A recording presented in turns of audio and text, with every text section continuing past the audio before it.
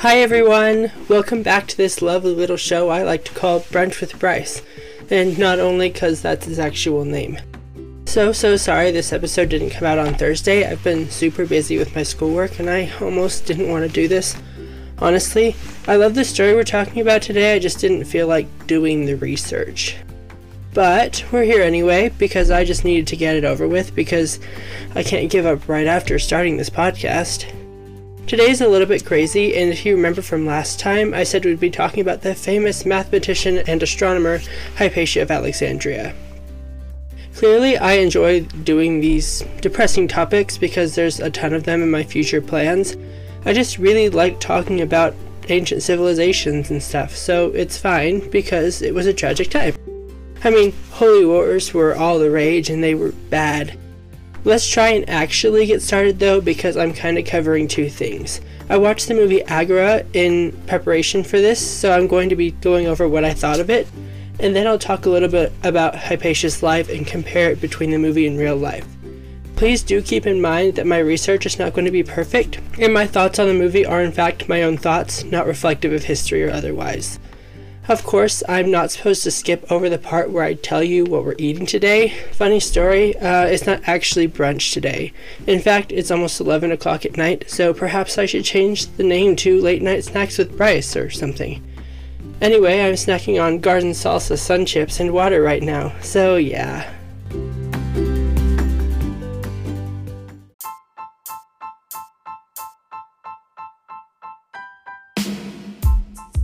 This is episode 2, The Tragic Case of Hypatia of Alexandria. Okay, so, for those of you who may not know, Hypatia of Alexandria was a mathematician, astronomer, and philosopher in the 4th and 5th centuries AD. She was well known and made many contributions to her field, such as inventing the astrolabe and various devices for measuring liquid density. It's unsure exactly when she was born, but it's estimated between 350 and 370 AD. This was a wonderful movie. It stars Rachel Weisz as Hypatia, and she was so good. I actually really love this movie, and for so many reasons. It's such a tragic story, but it's told so beautifully. I really love the set design, the costume design, the writing. It's all magnificent. I really felt like I was in there. There's quite a few creative liberties taken, so it isn't like a great movie if you want to learn all the details, but it gives you a pretty good idea of Hypatia's story. One of the biggest drawbacks of this movie, from many people's perspective, is the way it shows Christians. It portrays them as ignorant, violent, obscurantists.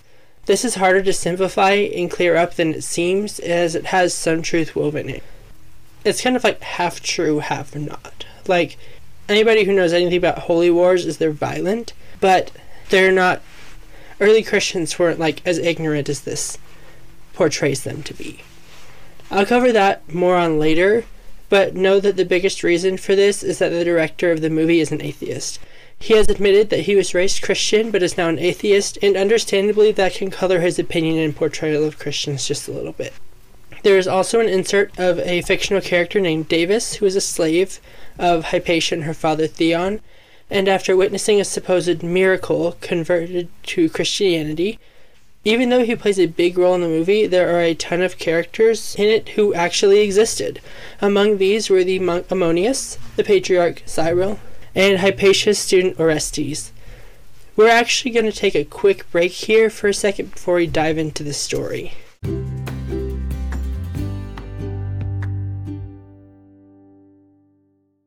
A history episode calls for historical fun facts. I literally just googled some, so here you go. I have like 5 of them for you. Did you know that one time Napoleon Bonaparte was attacked by a horde of bunnies? Apparently he wanted to hunt them, so they put the bunnies in a cage, and when they released them, they were attacked. During Prohibition, or the ban of alcohol in the US, the government actually poisoned alcoholic beverages. Maybe not all the time, but, sometimes. Apparently it was a thing. Which is ironic, because technically alcohol itself is a poison. Pope Gregory IV believed that black cats were instruments of Satan, and so declared a literal war on them. Karma kinda hit him in the face though, because without the cats, the rats became more populous and caused the plague. I have a couple more for you. Did you know that the nursery rhyme Mary Had a Little Lamb was based on a real person? Her name was Mary Sawyer, and her pet lamb actually followed her to school. And of course, did you know Abraham Lincoln was a licensed bartender? He actually opened a bar, but it shut down when one person drank most of the supply. Turns out Google is actually pretty good at teaching me stuff, even though I actually knew several of the facts in the article. I didn't know any of these, though.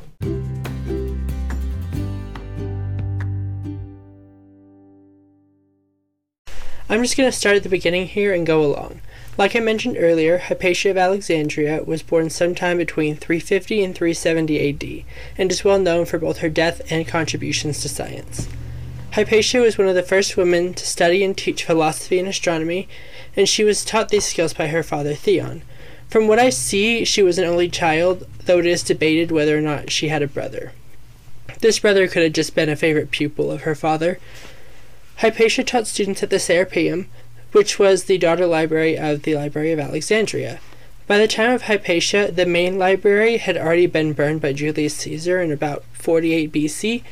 This magnificent library held the works of many philosophy, math, drama, and poetic works. It's actually estimated that it stored between 200,000 and 700,000 documents. Anyway, Hypatia taught her students, and among them were pagans, Christians, and Jewish, as the city was starting to be more open for Christians. She taught a couple of notable pupils, including Orestes and Synesius, both characters in the movie and real-life people.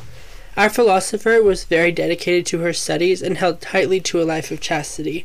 She had many students and others try to make advances on her, but she turned them all down. Slowly, the religious turmoil began to double toil and trouble. That doesn't even make sense. Also, that's from Macbeth, not Hypatia. Anyway, the Christians and the pagans were starting to lock horns, and in approximately the year 391 AD, the Roman Emperor Theodosius decided to mandate that all pagan practices in Alexandria be banned. This insulted said pagans to no end and ignited a riot against the patriarch Theophilus. The Christians, however, had other plans.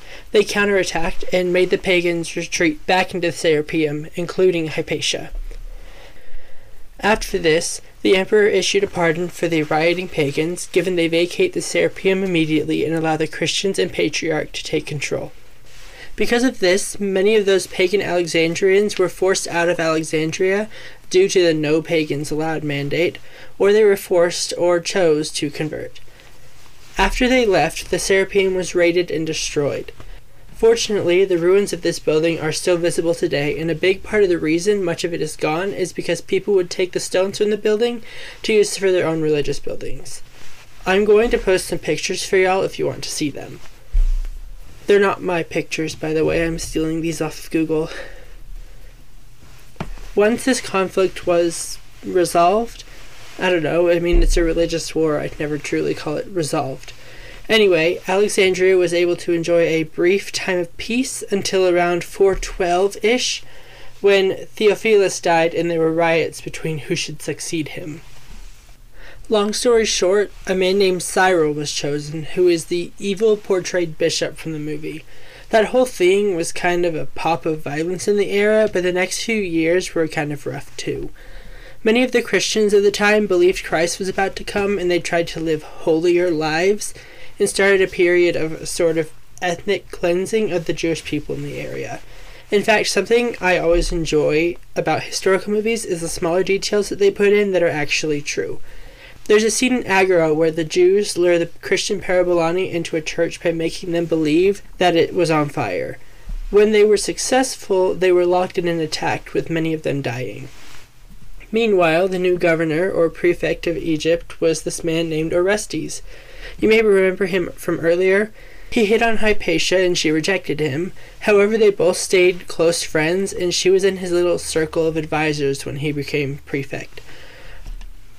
Obviously, this means he converted to Christianity and had to deal with the rising violence between the Christians and the Jews, and had a little bit of rivalry with Cyril. In fact, it was quite bloody. They were constantly whining like little children to the emperor, and since Cyril was a religious leader, he had a higher power than Orestes did, and honestly, I kinda don't blame him for not wanting to accept that. I mean, he was the governor of this entire country, and was expected to bow to this guy who was being a little bit of a bully. Several of the other monks ambushed Orestes, and Ammonius hit him on the head with a lovely little rock. I understand he didn't want to bow to Cyril, but I don't understand the need to try and murder him. Clearly Orestes didn't have very good protection because his bodyguard ran away from the scene. Luckily, the citizens of Alexandria stepped in to save the prefect. And of course, in retaliation, Orestes had Ammonius tortured to the point of death. Yikes. Cyril didn't like this, so he took the corpse and declared him a martyr, which, if this happens to be a new or unfamiliar word, it basically just means he was murdered for his religious beliefs. We've strayed a little bit from Hypatia herself, but this is all very important to what happened to her in the end. As Orestes was struggling with this situation with Cyril, he got support from our lovely little friend Hypatia. Like I said, they stayed good friends, and even though acts of paganism were outlawed, there were still a few followers in Alexandria, including Hypatia herself. Since she was such a big deal, she still held some influence over this group, so she was helpful in all ways, including the wisdom she had gained from her studies. Sadly, this relationship is kind of ultimately what got her killed. Since the prefect was so close with the pagan philosopher, Cyril began insisting that Orestes was abandoning his faith and that Hypatia was seducing him in one way or another. They actually called her a witch. It's kind of debated a little exactly how she died, but two things are certain. She was murdered by a group of Christian fanatics, and it was absolutely brutal. There's a couple of stories which I will tell to you now, so have fun. Either way, her death occurred sometime around the spring of 415, so she was between 45 and 65. A lot of people say she was born about 355, so she was probably about 60 when she died. I'll just go with that for the sake of simplicity. Honestly, either way, she was a rare breed of long-living people. The average life expectancy around that time in the Roman Empire was around 30 years. The first story, and I think the most common one, is that these fanatics dragged her from her carriage, took her to their church, stripped her down, and flayed her with little jagged pieces of shell. So, that's fun. All she did was study and think and be Egyptian, and they brutally murdered her. Oh, and they tore her limbs off and dragged her through the streets before proceeding to burn them in pagan mockery. The second story is a little less terrifying, but not really. They basically just dragged her through the street till she died to make an example out of her. While I value historical accuracy in movies, I'm thankful to no end that the director decided to simplify her death. In the movie, they took her into the church and prepared to stone her. Our slave friend from earlier, the fictional one, Davis, took his opportunity and suffocated her so that she could die a considerably less painful death. It's noble, I suppose. I mean, he basically fought an entire war against her and played a hand in her death, but you gotta do what you gotta do, I guess. It's so weird how the entire story just escalates a lot, but with the religious war, it kind of makes sense. When the movie first was being advertised, and after it first came out, it got a lot of hate for its portrayal of Christianity, which I empathize with because it is a bit out there, but also not really. And honestly, it's not even just Christians. Religious wars are brutal, and so is history. I can understand fighting for what you believe in, but it's so weird that early religious groups literally waged wars and murdered people just to do that. Like, you preach about a loving God and stuff, and then you go and torture people to get them to join you. I mean, no judgment toward modern Christians, because honestly I'm in no place to judge, but it's weird. I mean, Christianity isn't like that anymore, mostly. I mean, there's always going to be religious fanatics. That's just an unfortunate part of it. And these Christian holy wars lasted for centuries. Remember the Crusades? Yeah, still wars fought for religion. I'm not going to open that can of worms now, though. Basically, this is a very sad story, but I really enjoy it. And at least it's not current like last week. But thus ends the story of Hypatia of Alexandria. Don't forget, I'm going to post some pictures related to her story tonight, too.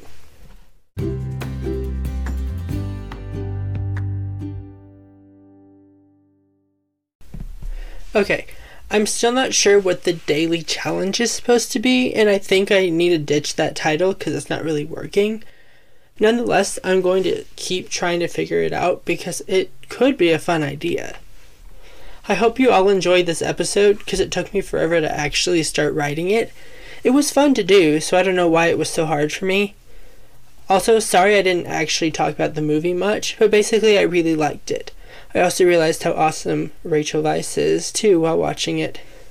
This episode was even shorter than last time, but I'm still getting the hang of it. Anyway, next time, and I promise this will actually be out Thursday, we're going to be talking about skincare. That's right, caring for your skin. Not in the modern days, though, because that stuff is basically useless and expensive. Yuck. No. I'm going to tell you about skincare in some ancient civilizations, because, who hasn't wondered about that before?